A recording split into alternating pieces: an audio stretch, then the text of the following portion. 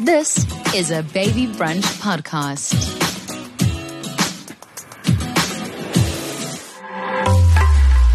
I believe also that you should involve your children more in terms of like the fur babies' daily life. So the feeding schedule, taking them for a walk, etc.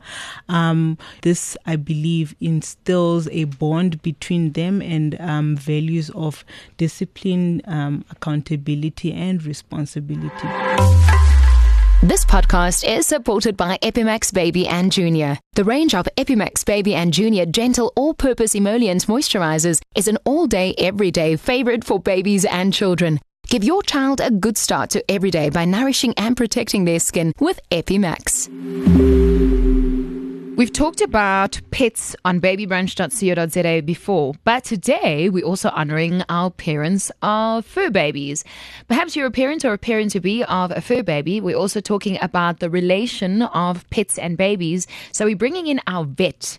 If you want to know more about behavior and also how to train your pet, you're welcome to listen to our podcast that talks about dog training. That also on babybrunch.co.za. My name is Ilana Afrika Bredenkamp. If you are watching and listening to our podcast for the first time, we are very honored to call this South Africa's #1 parenting podcast. And so for more of our other episodes, you can download our app. It's called Baby Brunch. Also follow us on our website. It's babybrunch.co.za.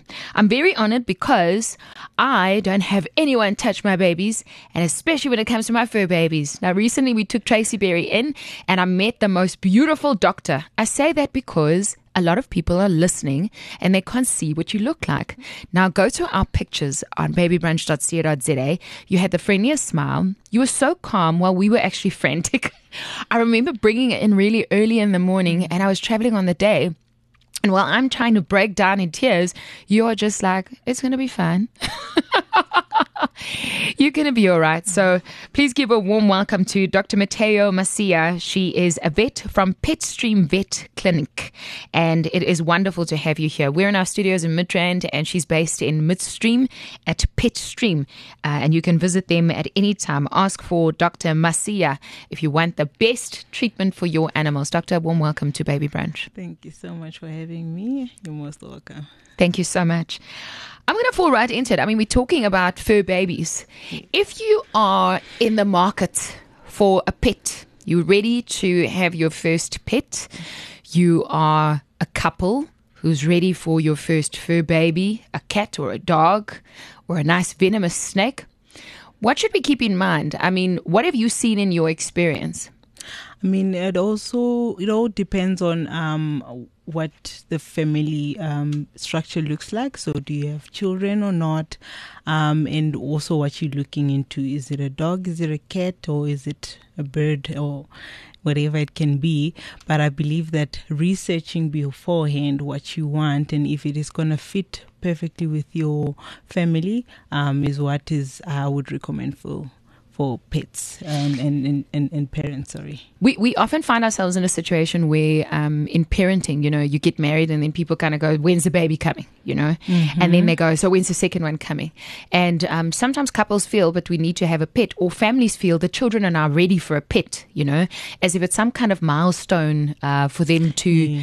What's your opinion on that? I mean, is it a must-have in families with children? I mean, it's not compulsory, or it's not a must have, but it's a good thing to have. I mean, to build that relationship with something that loves you more than they love them and loves your kids more than they love themselves. So it's a good thing to have, and I would definitely recommend if parents are looking for that. I mean, it's a love all year round, every day. It's funny you say that. We've got a meme that we shared on Baby Brunch, and it says, when you have teenagers, which in the case I do, but I've got still littlies as well. But it says, if you have teenagers, please get a dog so that someone is happy to see you when you get home. So okay, I can hear what you're saying. Yes, yeah. So it is a love all year round. Yes. And I hear what you're saying in terms of the bonding process. I mean, I've written down some questions that we are really curious about. And so in your experience as a vet, what's the most common problem that you have when it comes to pet and children? When people visit your vet, what are some of the issues that come up? Okay, most of the problems that I encounter that involves children and pets is unfortunately accidents. So the children dropping the pet, especially in smaller ones, so like bunnies, and accidentally injuring them when they're playing on the trampoline or something like that. And then also feeding them table food, which can cause problems in the fur babies as well, so like upset tummies, etc. And also overfeeding is say they are not used to feeding the pet, and maybe mom was not there, they just fill up the bowl to what they feel the dog needs. That's what I've experienced so far in terms of children and pets. But the two almost seem like they don't go together. I mean, in our other podcast, we talked about animal behavior and so on. And even though we all want the best for our children, I mean, I am guilty as charged, because the other day I offered my children hamsters, so that we've got 2 hamsters in the house now. We've got too many dogs, too many children, and now we've got 2 hamsters. And I had to go onto the internet only after I bought them to have a look at how to take care of them, because I didn't know, but mommy really wanted to get them these hamsters. And so do you find that that's common, that we have animals and we actually don't know how to look after them? It does happen. That's why I'm saying it's important to research what you want and how it's going to fit perfectly into your work life or into the family as well. So that's why I said initially to always research what animal you want and what breed it is and their nature, and how to take care of them as well. It is something that also a veterinarian can offer. So before you get that fur baby, you go to your nearest veterinarian to ask for advice on what do they know about certain breeds and etc. What if you travel a lot? I mean, is that an issue? Could you never have a pet if you travel often? We still live in 2 cities, and I often explain that to people because they expect me to be in a certain place because I'm a broadcaster. And when we're not home, we have someone that takes care of our pets. But I think we're very lucky and very blessed. But not everyone has that luxury. So if you know that you travel for work often, do you rather go without the love of a pet, or what? How do you do that? I mean, you mean travel to like live somewhere else for a while, vacation, or do you mean being away from work? Being away for work and being away from the animal. Okay, so I would like to answer it in 2 ways in terms of like being away from work and being away for holiday.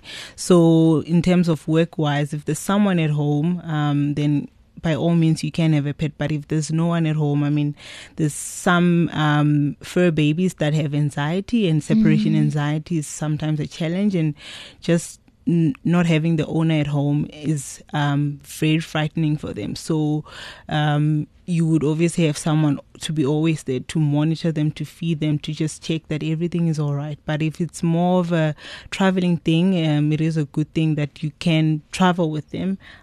So as long as their vaccinations are up to date, especially rabies for South Africa, then you can take them wherever you go for holidays, down the beach, etc. So I wouldn't say you shouldn't have pets just because you're not always home, just as long as that there's someone monitoring at home, and you can always take them with you when you go on holidays. Are there certain dogs that we avoid when it comes to kids and children? I mean, when you just mentioned dog and trampoline, I was like, oh no, or bunny dropping them. You know, I can't imagine anything worse. So, I mean, sometimes we don't know. And kids, I mean, it sounds fun to take your doggy onto the trampoline and to jump with him. Yeah. But not when my kids call it popcorn. So they sit and I have to jump. And even though I'm getting stronger in my legs, I'm also getting really tired. And then they hop high into the air, you know, and they bounce. The fur babies are just bouncing like shame, popcorn. man. All right. So I wouldn't say it's a general answer in terms of like it depends on what age your child is at. So toddler versus teenager. So I mean, it's common belief that with toddlers you must have smaller size breeds of a pet for them.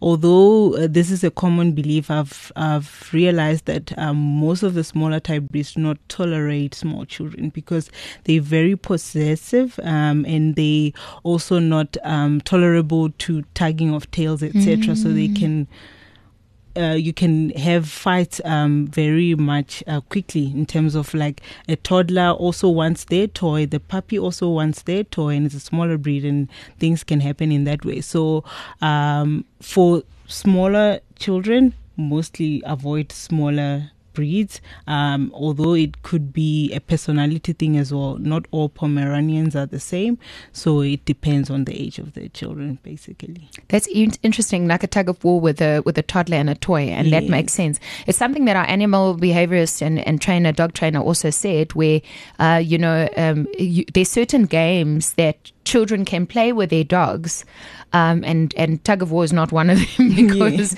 you don't want anyone to get into trouble. Do you often find that parents introduce the wrong pets to their children? Yes.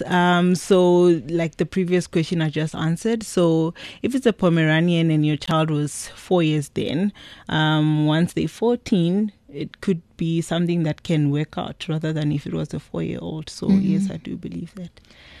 Do our pets carry harmful diseases? I want to kiss my snake. I want my dog to lick my face. Yes, they do. Unfortunately, sometimes can carry diseases that are termed as zoonotic diseases, meaning transferable from pets to humans. One of the biggest one in South Africa is rabies, and obviously that can be easily avoidable with routine vaccinations. Sometimes intestinal parasites like worms, especially hookworms and tapeworms, and external parasites like ticks and fleas that can jump from the fur babies to the children, and obviously routine vaccinations, deworming and tick and flea can avoid that.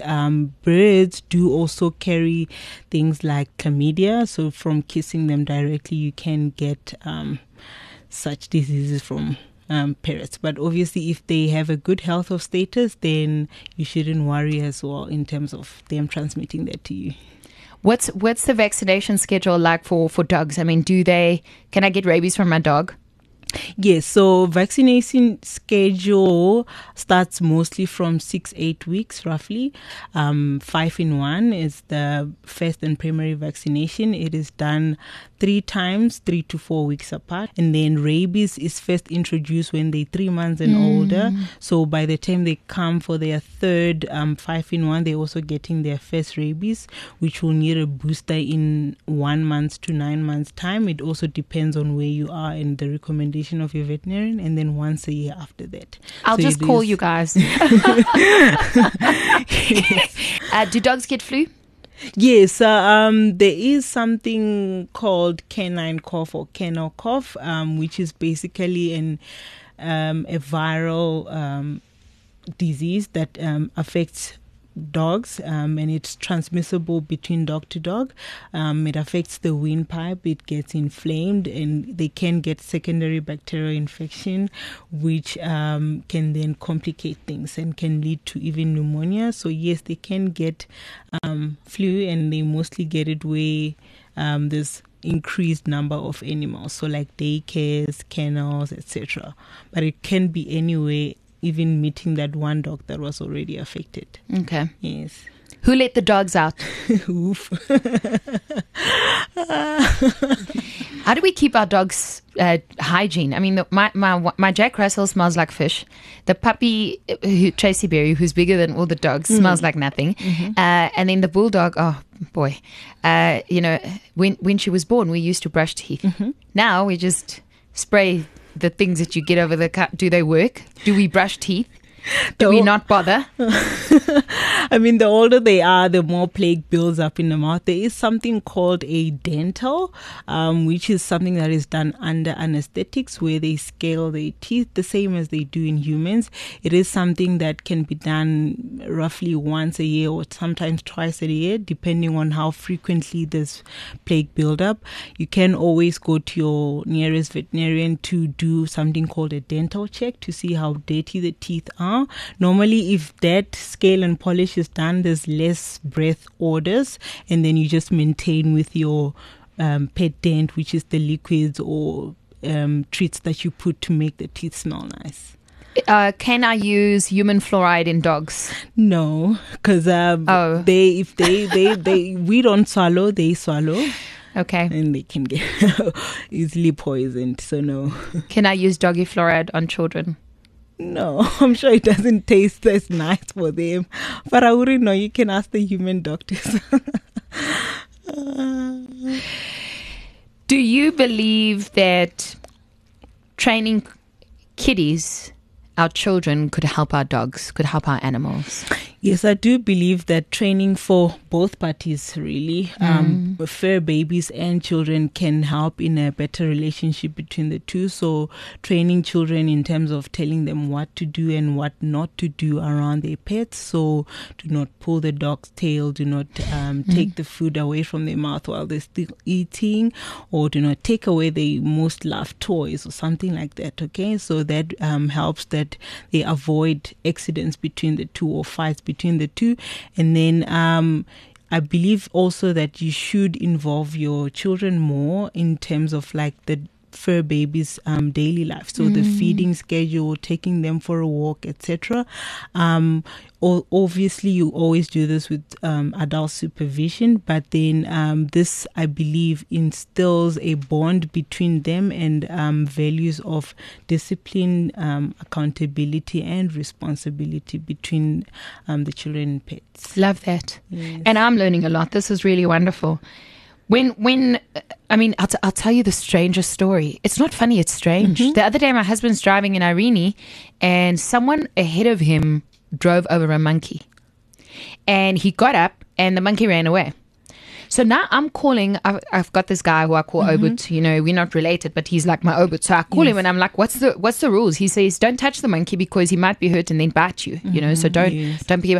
If one had to run, God forbid, over a dog, or you see one next to the road that needs help, what does one do? I mean, what you can do is, especially this is something that we always practice within the midstream where I'm working. If someone run over a dog or a cat, they take them to the nearest veterinarian.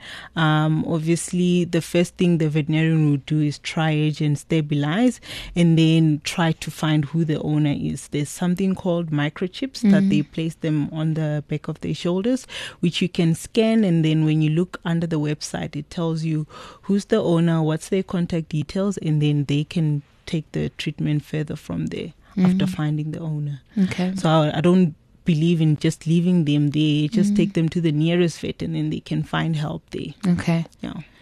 What do we do with dogs that come out? I mean, with our dog trainer, we talked about, you go for your run, you want to feel relaxed, but there's that nervousness of knowing that someone has left the garage door open, and they're going to come out and find you. What do we do with dogs that have this desire to run with you in the street? They just want to be outside, huh? Well, as far as growing up, what I know is that if you see a dog running towards you, do not run away because it will obviously outrun you and then catch you. You don't know what's the intention of the dog. So just stand and see and let it greet you. Some, they literally go back after greeting you and then you continue with your normal self. But otherwise, I would always advise trying to keep animals enclosed because that's how accidents happen as well. So like getting hit by cars, because not everyone is running. Some people are driving and they can easily drive over them. So to keep them enclosed and safe.